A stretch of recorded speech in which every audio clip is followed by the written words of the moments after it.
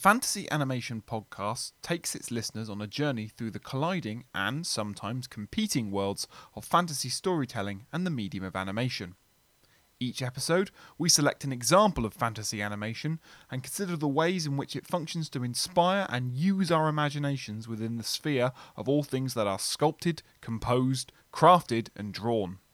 To help support the show, please subscribe via your podcast feed and give us a like and a quick review. It takes no more than a minute, but it really helps us to grow our audience. You can also find our archive of podcasts and our weekly blog at fantasy-animation.org. You'll find the latest reviews there, features, editorials, all written by academics, writers, historians and professional animators working within these overlapping media, mediums and genres. Failing all that, tell your friends, tell a friend about the show and the good work we do here. There's no substitution for good old-fashioned word of mouth, so thanks for downloading, and I really hope you enjoy the show.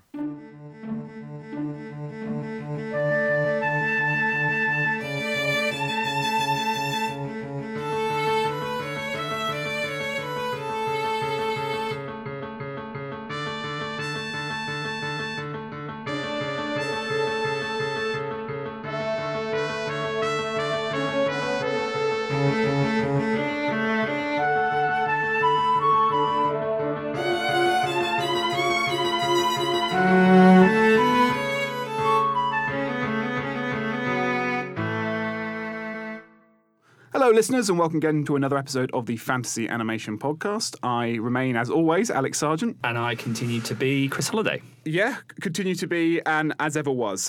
Chris, this week we are doing The Secret of Moonacre, Yes. I think, underappreciated fantasy film from the late noughties. Yes.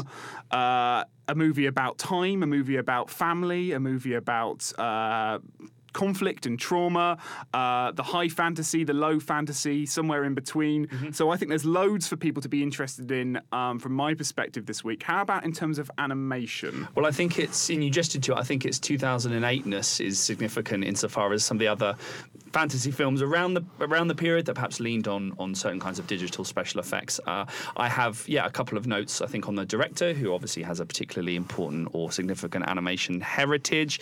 And I would also say something, maybe I'll get a chance to ask this week's impossible question about woods, the role of woods and forests in both animation and fantasy films. And I know you've written a bit on the kind of the forest, the space of the forest. And I think there's something also to be said around the role of the forest in animation. So, a few little things, but a film I'd not really heard of, so excited to kind of delve into at the moment. Absolutely, and we have a very special guest with us this week, so to help us crack the secret of Moonacre. You are a genius. Yeah, how many episodes have we done now? 90-something? Yeah. I'm finally getting it.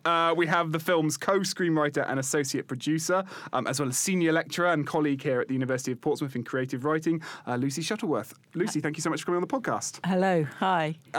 This is a movie that I've heard you speak about kind of in faculty and departmental meetings and talks before. It's a movie that I know is a bit dear to your heart. So I wonder if you could start by telling the listeners, I guess, your story of how you came to the film. How did you become involved in the project and where did it start for you, at least?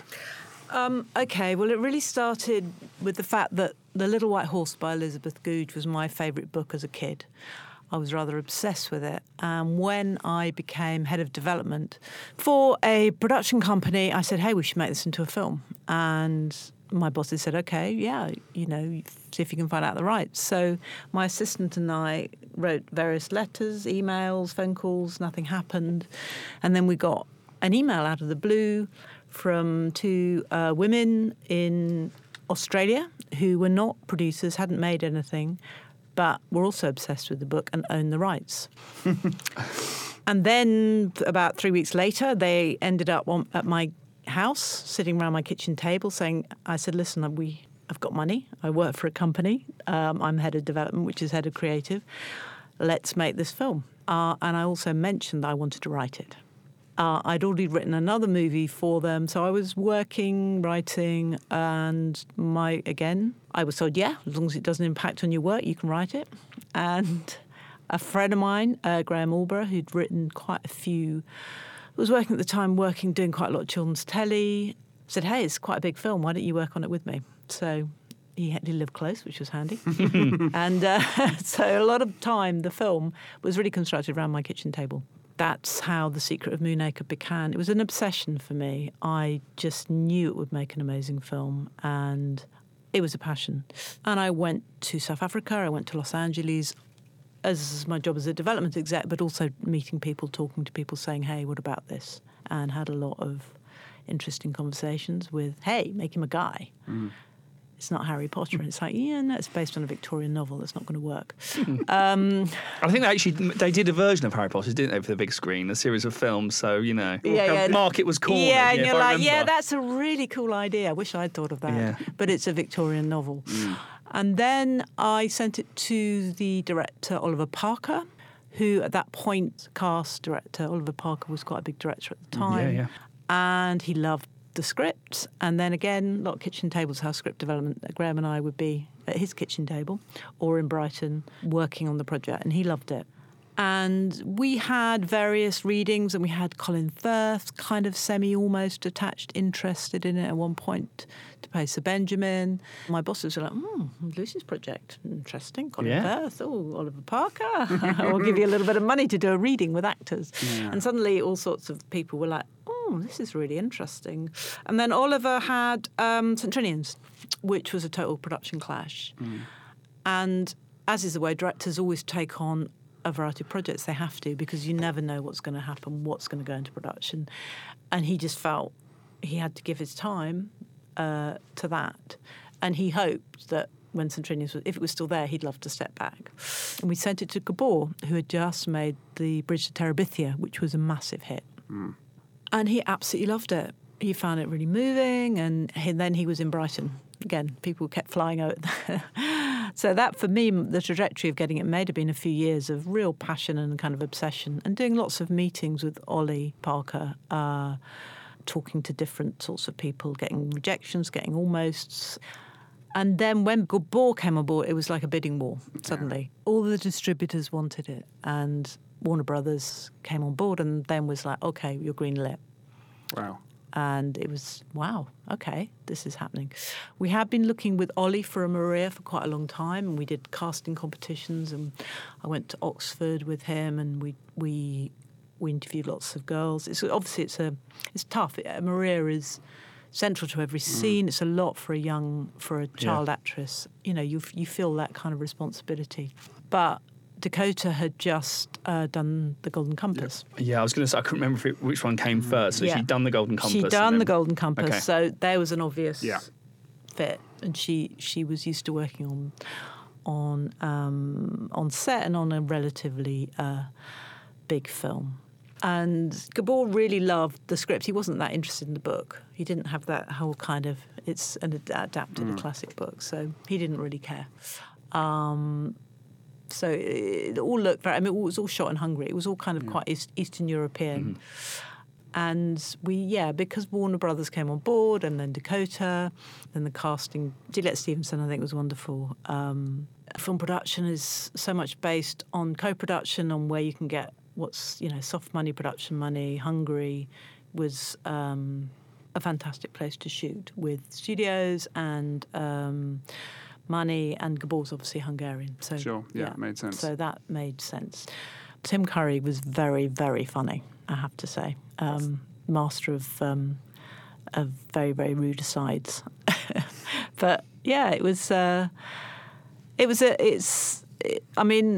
I am proud of it. It was a big, emotional, kind of full-on thing that took a lot of time, because I really had been obsessively, had done a lot of the kind of creative producing and working on it, and worked on the post as well. But there was this sort of disconnect with all of the producers, which often happens, that made it quite difficult. And you're just like, let's just talk about the film. But Gabor is an absolute delight. Okay. Really interesting, creative person, obsessed with Frank Zappa. So, right, okay. Another question to add to the list I've got to ask then. But that's a really great sort of distilled. There's lots I'd love to unpack on that. Perhaps if we can let's just go back to the beginning of the process, which is that you read this novel that you read as a child, did you? Yeah. And you fell in love with it. Yeah. So I'd love to hear, like, if for listeners who perhaps don't know the story or have seen the movie, but it's been a bit of a while.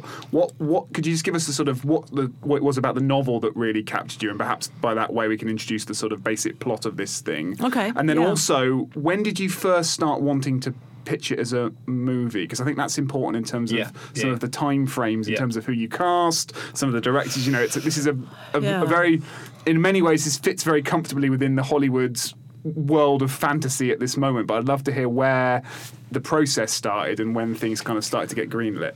Oh, gosh. We'll start with the novel, though. Tell us about that first. Okay, well, the novel was a book that I read when I was a child, and I kind of fell in love with, and it's a bit like, I guess it has Jane Austen qualities in terms of Austen's great ability to observe character and create certain archetypes, and as in the best children's book, poking fun at adults and their kind of massive egos and bad behaviour and difficulties, and this orphan, always great to have a character who's an orphan who doesn't have parents, to find and reunite this sort of warring family in the middle of the woods. I have to say, so I'm writing something else about the woods at the moment. I'd love to talk to you more about woods. Woods. It's all set in the woods. It's a Norwegian myth, but anyway, that's another story. It's a very powerful story, and she also had, I liked the issues that Elizabeth Googe, in her own sort of Victorian way, looked at class. Mm-hmm. Robin was the boy who in London had been her invisible friend. Graham and I had so many headaches over trying to work out how do we create an invisible friend, with lots and lots of tea around my kitchen table, thinking how do we do this? But also, he was a local boy that in the end she kind of falls in love with. There's a mirror relationship between Loveday and Sir Benjamin of opposites attract, and obviously they're children, but you have this idea that maybe they will end up together when they're adult. But there are lots of themes around fairness, around morality, around not letting your ego destroy your life and start wars for no reason and destroy everybody in your own selfish quest to be right. And there's a lot of kind of observation, I guess, also around sort of, I guess, male ego and female ego, because Loveday certainly has an ego, but there is a lot of kind of bluster. I'm your father. I'm your uncle. I am king of the woods. Don't ever argue with me because I'm the boss type. She pokes fun at that. So I think it's a very layered novel, but also there's lots of beautiful imagery and magic. Yeah. English classic novel with fantasy elements, and also I actually teach writing for children and young adult literature, that there's something about hope. There is a great sense of hope. And also the kids getting the adults to stop behaving so badly and seeing that actually, you have to learn how to apologise and accept that you've been an idiot, and that pride is one of the worst sins of all, with huge amounts of drama and obviously animals, as we were talking earlier, a big dog. Big dog. So I was very into the whole idea of unicorns and horses, and there are all of those tropes in there that make it exciting. And, J.K. Rowling said, what was one of your main influences? And she said Little White Horse. So that was in itself. So I then was like, right, we've got to get hold of David Heyman, see if they want to co-produce with us. And sadly, they didn't. But that was also something that helped. I guess, I'm a pitcher. When I was pitching it, talking to people. So was your decision to pitch, or to pitch this book that had been in your life for a long time, motivated at all by this sort of the fantasy? Try pitching this film in 1995 versus 2005, and it's a very different job, I imagine, because the stock fantasy had undergone. We'd had Harry Potter, we'd had Lord of the Rings, and we'd had the Narnia movies, right? So I wondered if you were aware of this might be a good time to get this project greenlit. Probably. I mean, at that point, I wasn't working as head of development for a company, so that also helped. But it was a kind of an obsession, really. whether or not there'd been any other. I just thought this will make it's a fantastic story. No, sure. But of course, it did help. That's still more what I meant, really. Was it a better commercial climate to make this movie? Yeah, although the Narnia movies didn't do perhaps as well, box office-wise, than everybody would have expected. But there was that. That definitely helped. But for me, it was just a kind of... I was in this position where I could write this film and work for a company that would helm it, which makes a lot of difference. And at that point, they were quite well placed as a well thought of production company with influence and money, etc. As I said, as long as it didn't impact on my work, which I made sure it didn't, then it was fine for me to develop it. So it was really my baby. I was a bit obsessed with it, has to be said. So this kind of 2000s period then is, I think, as you're both sort of saying, I did a quick look up of fantasy films in 2007, and obviously 2008 is the first of the Marvel films, and it seems like there's a cluster of fantasy films, or this kind of fantasy film in 2007, 2008, before Hollywood becomes progressively dominated by a different kind of movie. And it's all, we always talk to students about the peaks and troughs of genres as they come in and out of fashion, and what that then says about the world out there. And so 2007, you have Golden Compass, which you obviously have mentioned, a film, and then another film that I've been trying to get Alex for us to do on the podcast, Stardust, because I really like Stardust. This has been a slow burner Love for Stardust, me. Getting Stardust. He phrases that like I've pushed against this. You vetoed it. I hate it. No. I like Stardust a lot. We've just not done it yet.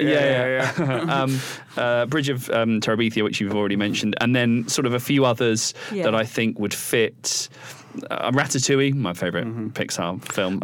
There's a lot going on in this period. Yeah. I'll also throw in, we've had like Pan's Labyrinth, which I know is not necessarily something you compare to something like that, but it brings a lot of prestige. To fantasy, I think Pan's Labyrinth, Bridge to Terabithia, Secret of Moonacre are an interesting trajectory to think through in terms of, in many ways, they're very similar movies, but perhaps with slightly different tones and registers. Because they're both about kind of the fantastical in history, the fantastical in memory, the relationship between fantasy and conflict, and as a process of sort of healing and trauma. And I've always thought, that's interesting. Maybe it's because I went to see Secret of Moonacre because I'd seen Bridge to Terabithia and I'd seen Pan's Labyrinth, and I'd been so kind of bowled over by this new, what I felt to be a new kind of quote unquote taking fantasy seriously, because the kind of fantasy that existed before that had either been the big Harry Potter, Lord of the Rings franchise, prestigious adaptations, or they're Dungeons and Dragons or Willow, or the slightly more kind of campy aesthetic. So I think it's an interesting moment in the history of the genre, and I think this movie really is an important example of this little moment as well. So I don't know, were you any of these influences bubbling around? I think that's interesting for me, because I'm a bit obsessed with magic realism. I love magic realism, and I'm now thinking of, I went to see a screenwriting, I went to a talk about Pan's Labyrinth and with the writer-director, and he was so brilliant, extraordinary, and he said that it came from a dream when he was, and that really affected me. I mean, I love all of that kind of storytelling. He said that when he was a kid in Mexico, he stayed with his grandmother, and he was always scared of this great big wardrobe, and his grandmother would say, it's nothing to be frightened of, and she'd come in the night and she'd open the wardrobe and there was nothing there, and she said, you've got to do that one day on your own without me here, and you will see there is nothing there. And so one night, and he set the scene beautifully, and there was the moonlight, and his brother was asleep, and he woke slowly, slowly, slowly, and he opened this great big wooden, you can imagine this ancient wardrobe, and he opened it, and there was a horned creature who is the drawing of Pan's Labyrinth. And that's how the story came. And he said he showed us all of his notebooks. So he draws everything. And that before, I think I went to meet him and talk to him was before, maybe I was writing Moonacre, but that always really influenced me. I love the idea of children and fear and fantasy and whether it's real or not. He's interesting because he draws everything.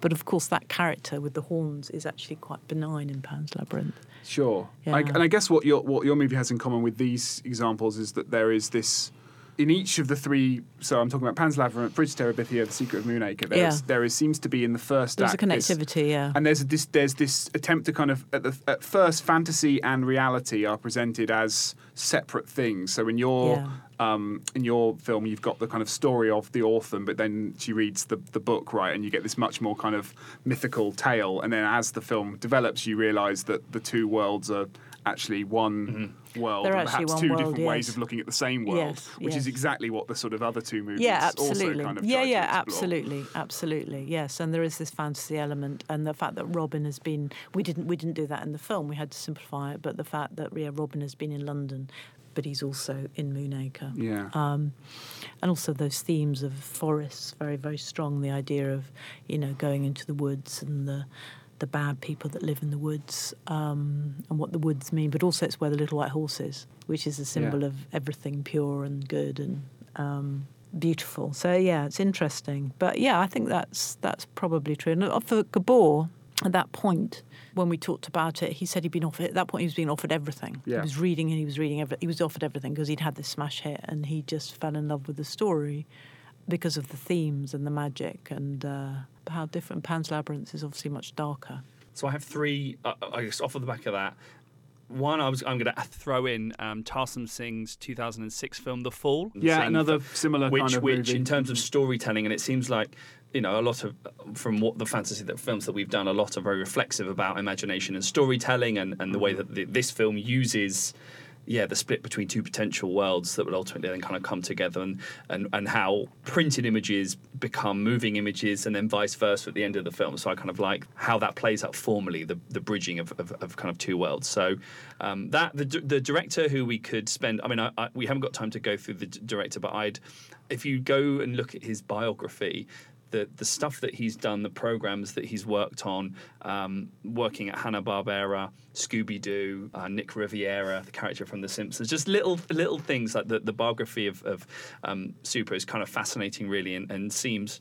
I hadn't made the connection with Terabithia in this film because I don't think I've seen Terabithia, which is we'll add that to the list. Yeah, we'll do Stardust and then we'll do kind of Terabithia. But I suppose I had a question informed by the climate in which this film is entering into, the role of fantasy after 9/11, let's say, and scholars are writing about the importance of catharsis in relation to fantasy, almost going back to this would make a good film, because students often use this word. The thing is very cinematic. They use the word cinematic, which film studies never really talks about. We don't really know what the cinematic is. It's never really defined, but it's a thing where video games are really cinematic, and it's often used as a way to describe. So I just want, when you're reading this book that you think has a kind of purchase in this period, are you what is, when we say it would make a really good film, or it would make this sequence is particularly cinematic,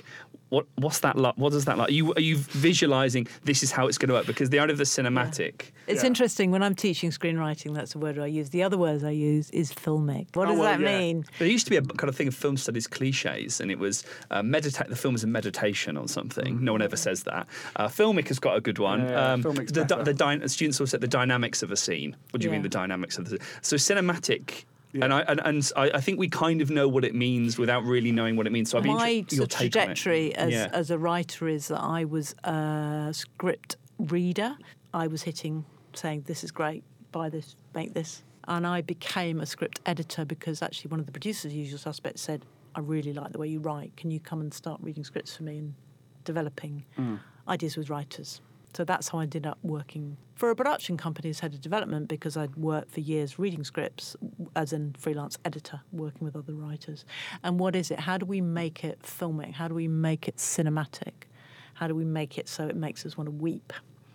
And how do we use the beauty of landscape, of objects, of place to inform the story that makes us see why the character is heartbroken, whatever it is. So it's that, I guess. It's a good answer. Yeah. So how do you do that in terms of turning this book into a script then? Perhaps this is a really ridiculous assumption, but the problem with a script is that quite often the plot, the direction has to be communicated through character, if you're handling it, or Sure. it needs to be kind of a footnote for the director to deal with later. My understanding is industry standard tends to be keep the stage directions to a minimal and focus Absolutely. on There's a- character and dialogue. Yeah. So how do you make character and dialogue magical, I guess is my question. Okay, all right. Well, it's a lot more than that because you're writing your visual storytelling. So a lot of the way I teach is around visual storytelling. Right.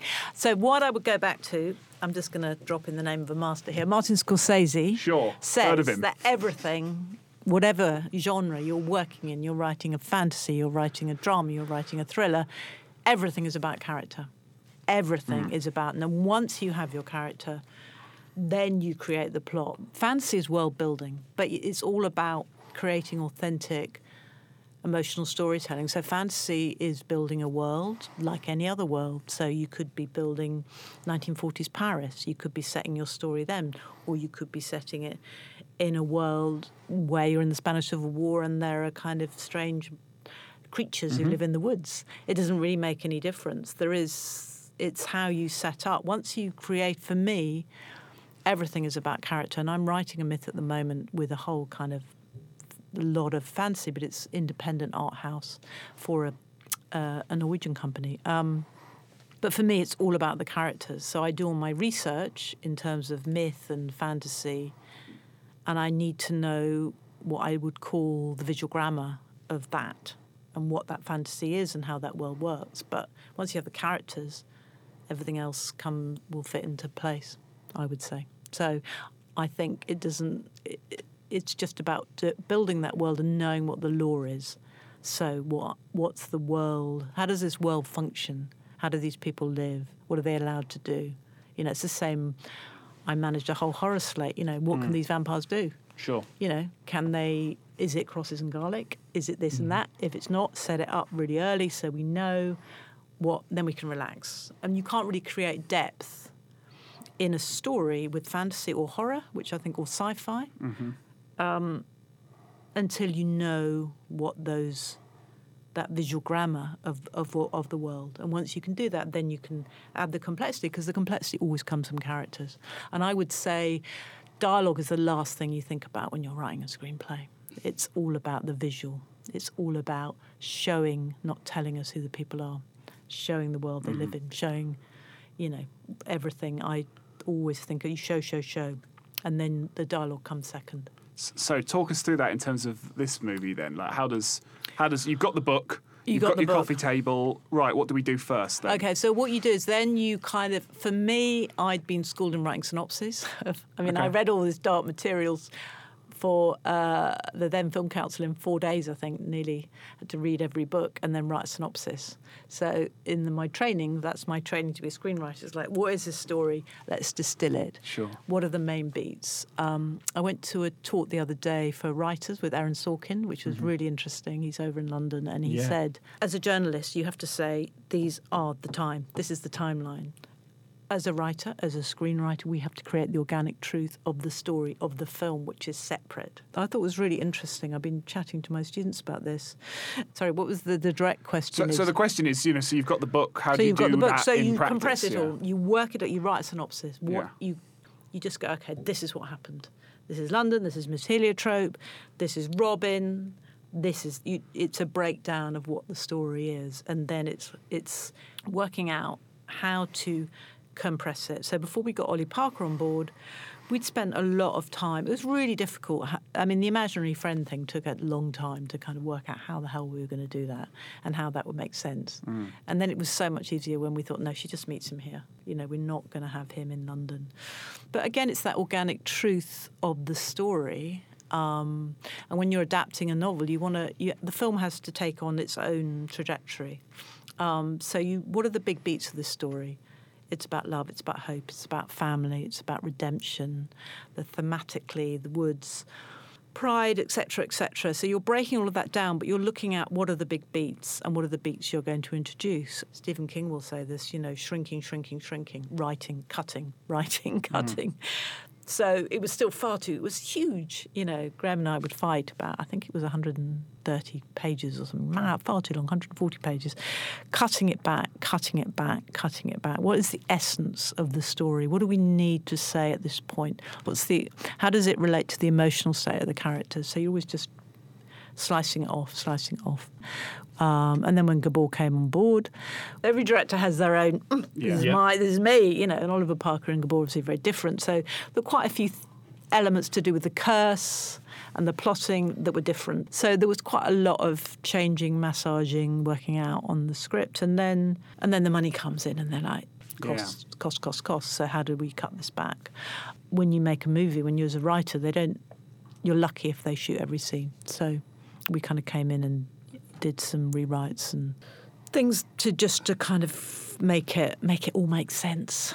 Yeah. Well, I think the outcome is that it seems very. I was struck by how very economical it is in terms of there's no fat on the film at all, really. And it seems like the outcome of some of those editorial processes, the outcome of those processes is the role of Maria, because you talked about the casting of Dakota Blue Richards, and obviously off of the back of The Golden Compass, but she's in pretty much every scene. She's in every scene, yeah. And there are a lot of rules, as there should be. They have to have school time. And they can't. So that also, that affected. But also, we had a lot of action in the woods with the Code Noir. Yeah.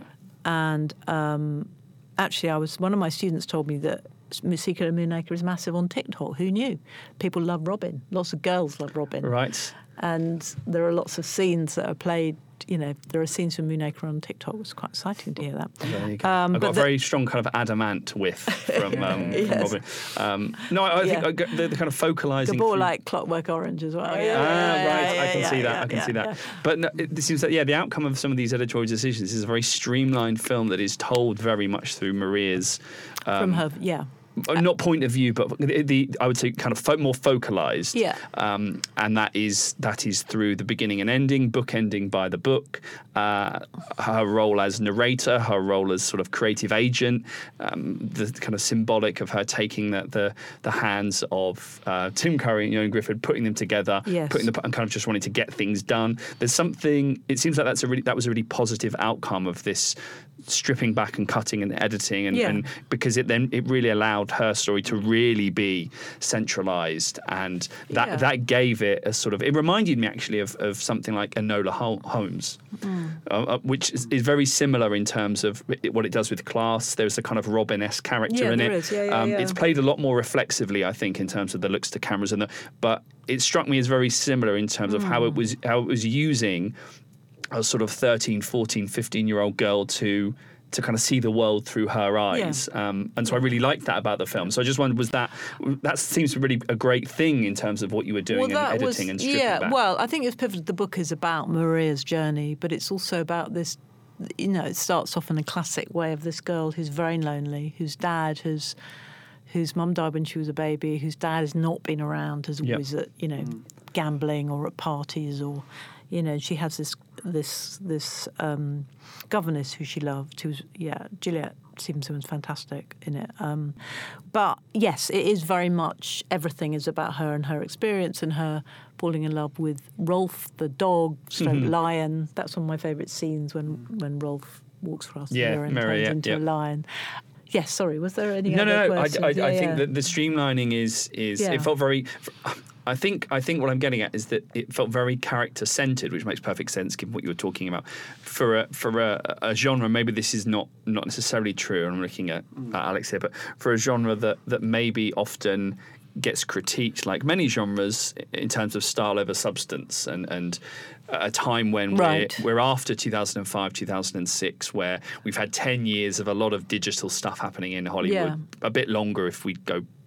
Digital did exist before Toy Story. I appreciate that, but there was a lot happening, and I've talked previously on the podcast about 2005, 2006 being a saturation point. I remember Variety running a series of pieces around Hollywood's now becoming saturated by the digital, and also at a time when Pixar had made Cars and it didn't do particularly well, and there was a sort of what's happening now now with the digital? Where are we going to go with this? And there was certainly an industry perspective that there might have been a saturation. Yeah, I have to say, when I was in LA originally trying to raise money and having meetings about the project, I met with one of the sort of script creative developers of Toy Story who worked with Pixar, and she was amazing. And the notes she gave me on the script were the best I've ever had.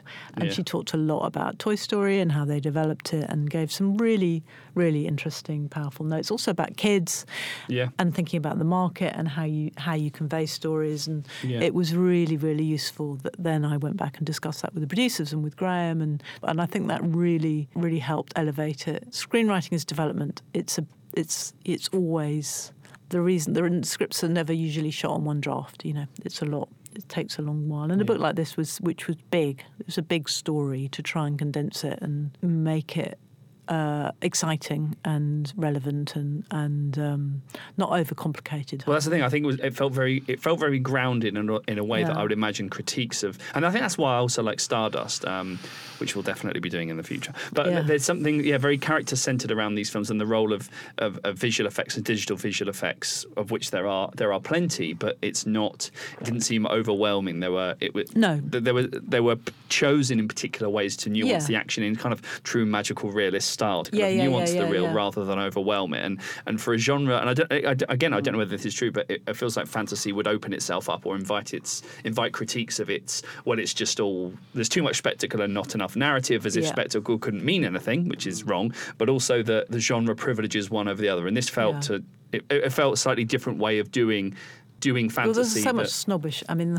isn't there? Well, people are very, that's this, or you can't do that, or that's a superhero film, therefore it's not good, or it's got too many special effects, or how do you tell stories? It's great special effects don't need to be huge. In fact, the film that I'm in the process of writing, it's sleight of hand, but hopefully, and has got that almost Eastern European influence. Hopefully that the sense of fantasy can be as powerful without masses and masses of special effects. Yeah. One of the legacies of not so much Harry Potter but the Lord of the Rings movies, right, is that the Lord of the Rings movies essentially, I mean, they take what's in the books already, in that there is massive wars and things like that in the books, but actually, they're almost constructing them. Jackson turns them into kind of basically historical epics with action beats, and that kind of, it makes it into a grammar of action cinema. And I remember when you mentioned the Narnia films. Now, I don't know exact timeline. I suspect Lion, the Witch and the Wardrobe had come out when this was in development. I'm not sure about the other two, which were a lot less successful. But I remember that film was quite commercially successful, Lion, the Witch and the Wardrobe, but it critically kind of was muted.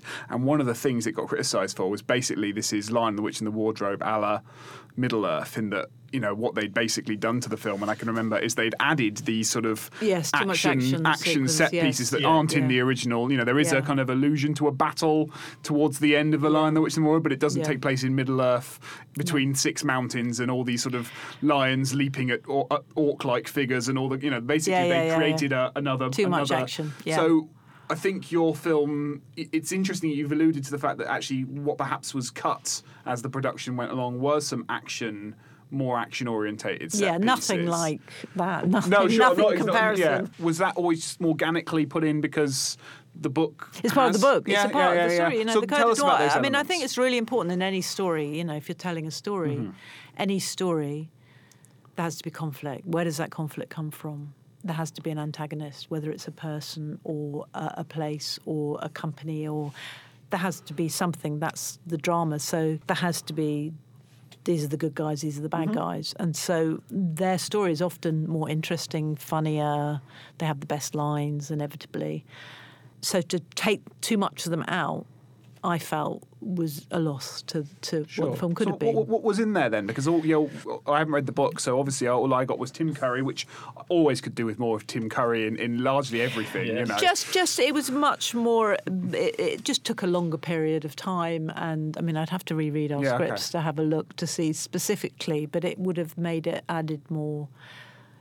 It just adds more suspense. So by the time the third act happens, you're really like, it's never going to work. It's all going to go horribly wrong because this guy's never going to come to the table. He's not going to come to the party because, he has too much to lose. Yeah. And then it just makes it that much more emotionally resonant, I would say. Yeah. It's interesting. I mean, I know Lord of the Rings. this guy, one of the original producers, said it was about this passion, this kind of suddenly seeing it. Often it's, you get the right executive to say yes at the right time. My experience, then things happen. They can see it. And that's when you gave me your answer about the, dialogue is about character, and it doesn't matter if you're telling a story that's in horror or it's all about. And I completely agree with, and I think as a screenwriter it's important to think like that. And I think because that's what the screenwriter's job is to invest a sense of authenticity and presence to characters that are essentially words on a page, right? Yeah. But there is a tension between that and, if you're going to call something a fantasy movie, and if you're going to accept that people know what that is, people don't pay to see fantasy movies because they're just like all movies. They pay them because there's something quintessentially fantastical about it. Yeah, so there is a certain element of, I want to see my unicorns, please, on screen. So I think the way the film, and I guess how that translates in terms of your production process, I imagine, is that quite early on in the process, particularly the way VFX tends to work, is there's someone's going to be asking you, all right, what's the stuff we need to start developing here? What's the lions that we need to start making on our screen? Okay, well, what happens is, when it looks like this movie's actually going to get made, we're going to get green lit, then you have your budget. And was this when Ollie Parker was still on board, or was this... I imagine there would be some provision. No, there might have been some provisional. They would have been looking, the whole time you're always looking, because anyone's going to get involved, they say, what's the budget? What's the napkin budget? So it affects how you write it, I would have thought, a little bit, does it? As much as I'm sure you don't want it to. Yeah, I mean, there were obviously, there were some special effects that I can't even think of now, which we didn't include. But you're working towards a certain level budget. Mm-hmm. But then there is a special effects budget. But if you have a director who comes on board who's just shot a movie that's very, very successful, and you have Warner Brothers behind you, it makes it a whole lot easier in terms of what the budget is and how much they're prepared to spend on it. But for me, everything's about creating an authentic story. And then after that, if you say, at the moment, I don't have a huge amount for S. I'm not saying, right, I'm going to do this. So I'm thinking creatively of what I could do. If they said to me, hey, Lucy, budget, you don't need to worry about it, I'd be maybe doing some slightly different things. I guess the question, actually, I'm more interested on a creative level because, I remember Philippa Boynes tells a story of Lord of the Rings where basically it's a very gendered story, and I'd like to think it didn't actually work out this way, but certainly the way she told it was that it got to a certain point in the screenwriting when they were kind of rewriting as the films were being made, where they just realised that anything that involved two people standing in a room talking to each other, her and Fran would deal with. At any moment an orc hit anyone with a different weapon, they just said that Peter will sort that out afterwards. So they wouldn't write anything in the script. They would just put they fight, and that would turn into 10 minutes of choreographed action. So I wonder, you must be in an odd position in a screenwriter in that it's very annoying that.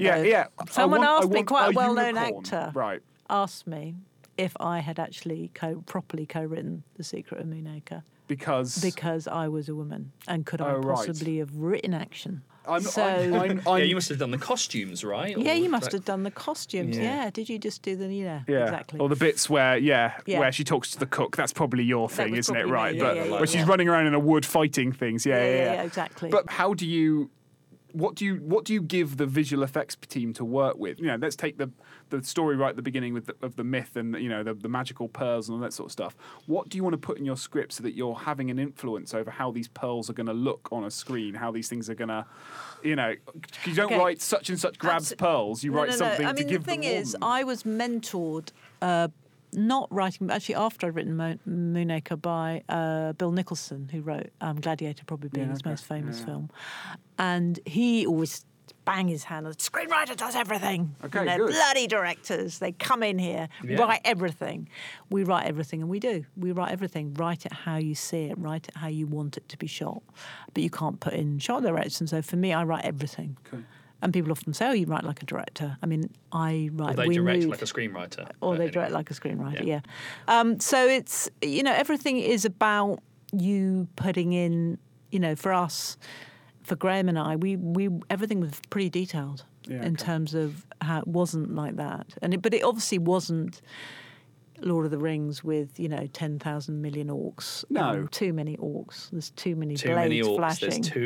There's too many orcs. Certainly, that by the time your someone film needs to came edit along, that. people were starting to come round to that way of thinking. Is Yeah. that not every fantasy movie has to have a Has to 20-minute have an orc fight in it. Yeah. Exactly, 20 minutes. We didn't have the time. Depends how much. I mean, if you have the budget of The Lord of the Rings, Bill Nicholson would say, Gladiator, it's just about emotion. It's about a guy who wants to get back to his family. That's all it's about. And everything else that's how he kind of rewrote it as it was being shot.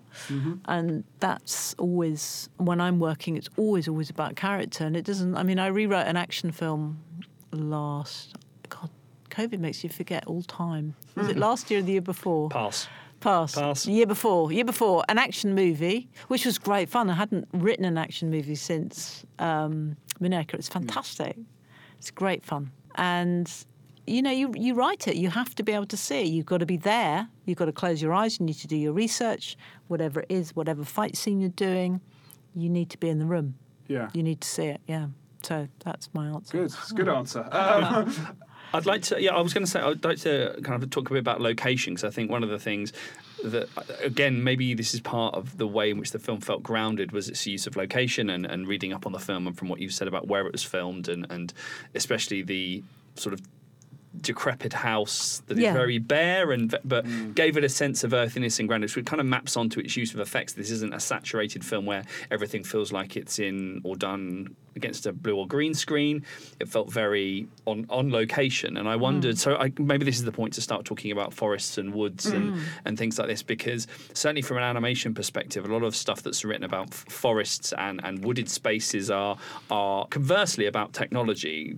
Woods are often the place where technological expressivity and experimentation takes place, whether it's Disney playing with the multiplane camera in the 1930s to give the Snow White woods that sense of depth and dimension. Fast forward to Tarzan, where it's using kind of deep canvas technology to create these incredible point of view sequences as Tarzan swoops through this three-dimensional, luscious wooded area. So you have this weird paradox between technology and the organic. What's strange about animated wooded space, that the natural spaces in animation are often highly technological, and this maybe extends to some of the way that blue screening and green screen works. But Alex, I know that you've written on the prominence, we were at the same conference in fact, on woods and forests and kind of on why forests, I think in your case, why are forests such a repeating feature of fantasy movies? Lots of stuff in Harry Potter are in the woods and all this. And I don't know, why are the woods There's even and a the unicorn forests? in the woods, which J.K. Rowling said is the influence by Well, I was Lord thinking of the Rings. I was thinking Patronus. Oh. I was thinking Patronus when I saw the white. Yeah, white. and Patronus, yeah. Yeah, that's what that is, also when I saw the horses in the sea, I also thought Guinness advert, but that's really a separate. That is a separate thing. That's yeah. a separate conversation. That's for our podcast episode on. They'd obviously read The Little White Horse. Exactly. That, you see, they got Elizabeth Gooch was everywhere. before the Guinness advert. It's everywhere. She was there earlier. Why are woods and forests and it crops up a lot in fantasy films? Well, it's a classical trope, isn't it? Gawain and the Green Knight, medieval literature. It's the woods. Keep to the path. Stick to the path. Fairy tales Stick are all for set every in woods. fairy tale. Hansel and Gretel stick to the path. The Course of True Love, In the Woods. John Yorke's screenwriting book, which is brilliant. I use that quite a lot to teach. Into the Woods. Yep. Into the Woods. What happens if you lose your path? There is great beauty, but there's also great terror. I've just been writing, a lot about the woods, about my project at the moment, but it's very exciting. Is woods and what they mean and the beauty of them and the idea of the sun being kept and the light that spills in, but the darkness of how they can be places of great joy and beauty, but they can also, if you get lost in the woods and you don't get out, I mean, every kind of Scandi noir, girls running through, being chased by monsters, whether they're human or fantasy. It's a very powerful backdrop to write in the woods. I think it's, I could offer loads of kind of quasi-Freudian, which lots of people like to do, about woods as wombs and woods as, phallic symbols. I'll stick it in the suggested reading.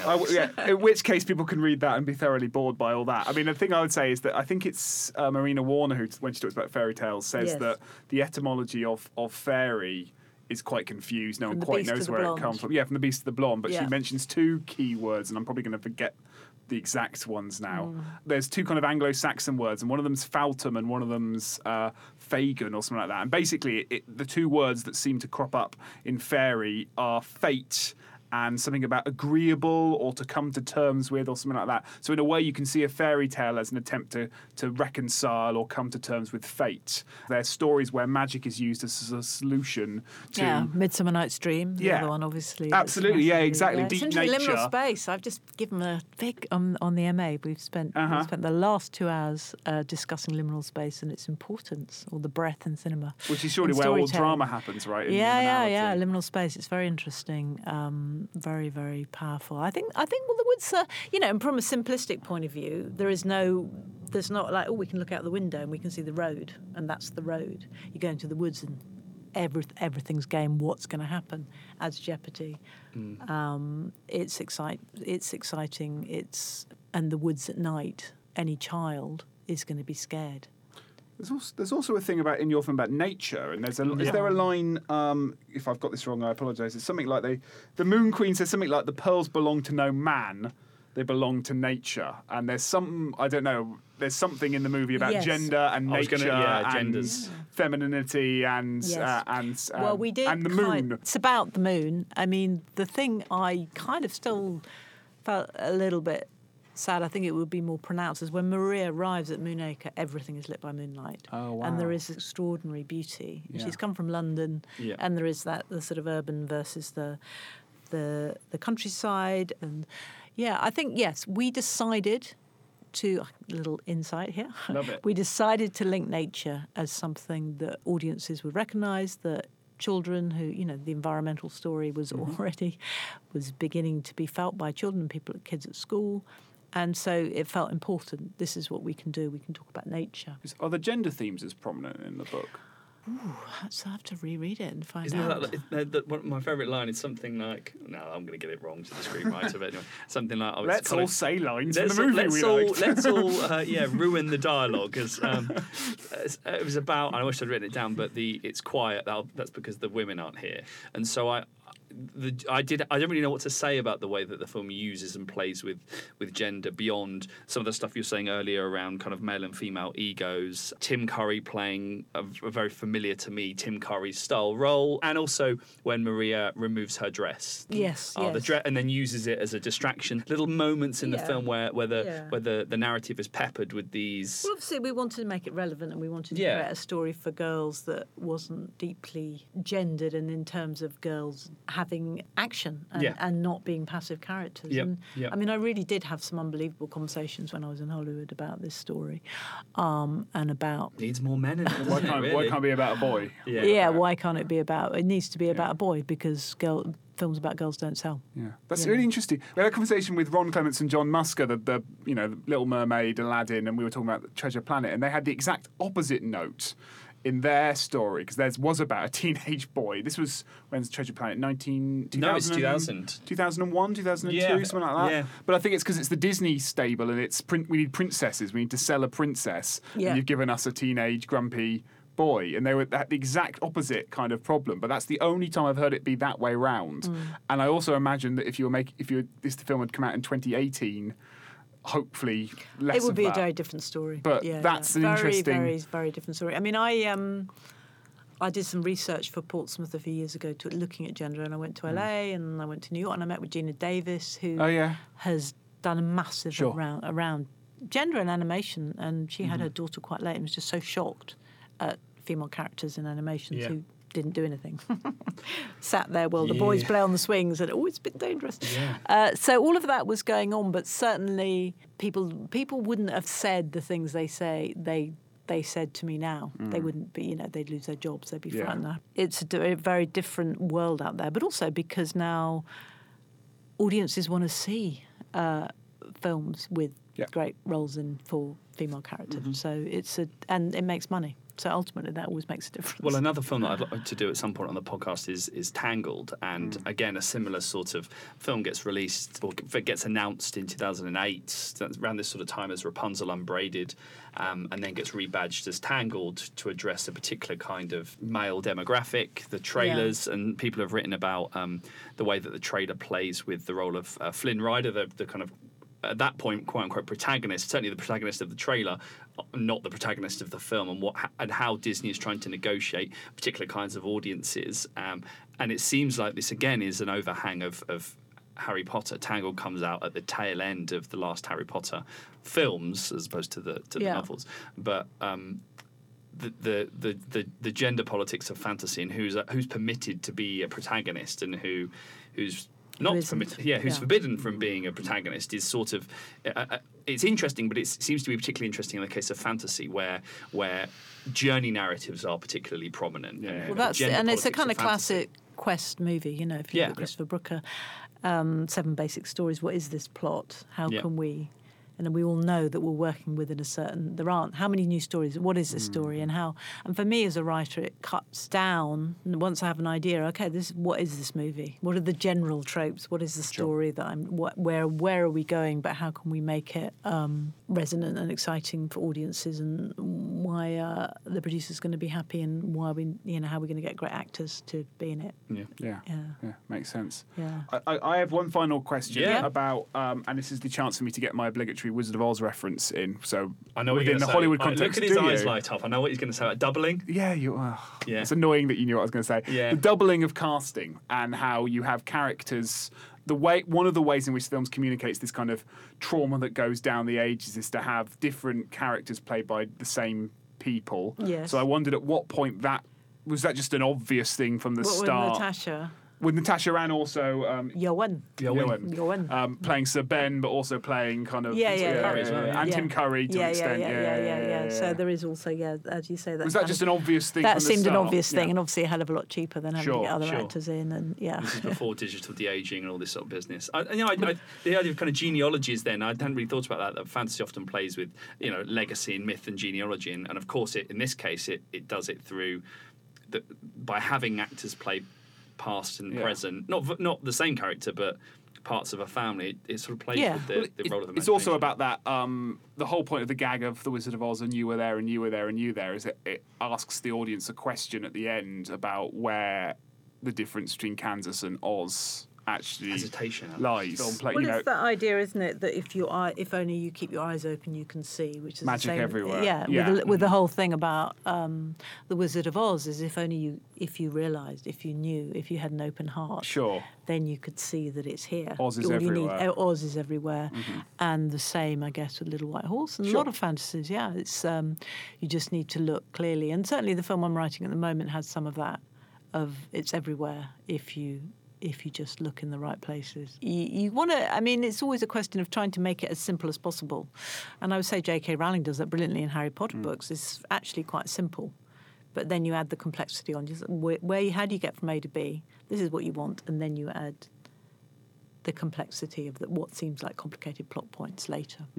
I've got, I quite like, I think in terms of the VFX, they seem to be quite concentrated at the end, which makes sort of perfect sense, or at least less visible or less veiled.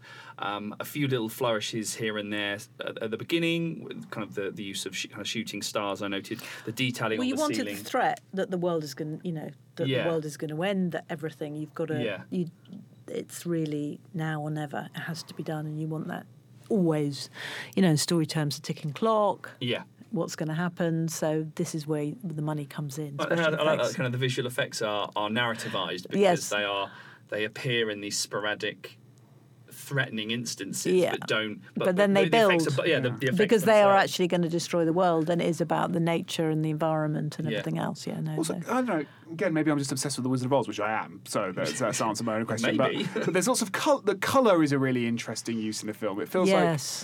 Okay, you've nodded and said yes like that. It almost feels like every shot in this movie, when maybe it doesn't look magical, but there's something about the colour that brings it a kind of magical, realist aesthetic. I think Gabor came from that animation, almost kind of puppetry, otherworldly background that he maybe was interested in. He obviously chose the cinematographer very carefully. That was the palette that he wanted to use. If we shot it with Oliver Park, it would have been very English. It would have been a very different kind of film. Yeah, interesting. I think we're probably running out of time here, Chris. Yeah, I'm now looking up. There's a cluster of films again around that time where I think, and I don't know whether this is this isn't necessarily true, but my sense of it is a particular kind of fantasy film progressively being replaced, as I said earlier, with a certain kind of superhero movie, and it seems like that the end of the first decade of the 2000s was caught between the end of Lord of the Rings and the beginning of Marvel, a group of films that were, as you said, were kind of playing with fantasy and being reflexive around fantasy and imagination and visual storytelling and that sort of stuff. Where the Wild Things Are is probably the end of this cycle I've made up in my head, but I remember that coming out and it being doing very badly commercially, not critically, but commercially, and that's sort of, and then the success of Marvel kind of put an end to all that. But there was a real nice period there where I I think there's a place for both. Yeah, of course there is. Because the film I'm writing at the moment, I would say Fitz has that.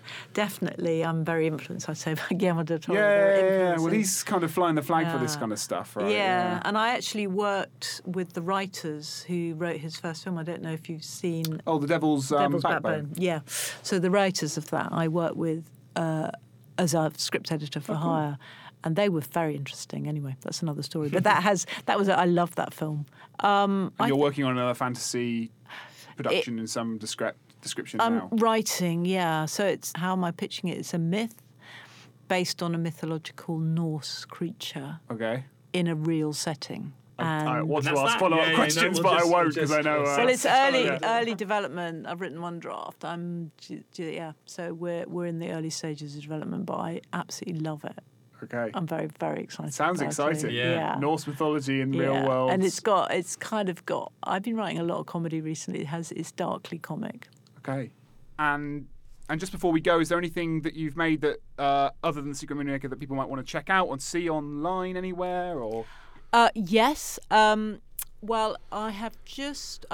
We're in post-production on a dance experimental film, called Ultra, which is funded by the Arts Council. Which I've been working with dancers, different artists who are looking at the way we all experience colour and how we react to it from an emotional sense, and how people with Alzheimer's see colour and how it affects their mood. Interesting. So we have 7 dancers who've danced, and it's a kind of narrative around colour. We hope to release the film with a kind of interactive arts exhibition in November. So we have a trailer, but it's an exciting project. But it is all about colour, and so my role has been as executive producer, but kind of creative, the film person, looking at how working big on set when it was shot, and looking at colour, and also how we create a narrative in a dance film. Okay. And the film is called Ultra, and it'll be out from November. So if people are listening after that, do check it out and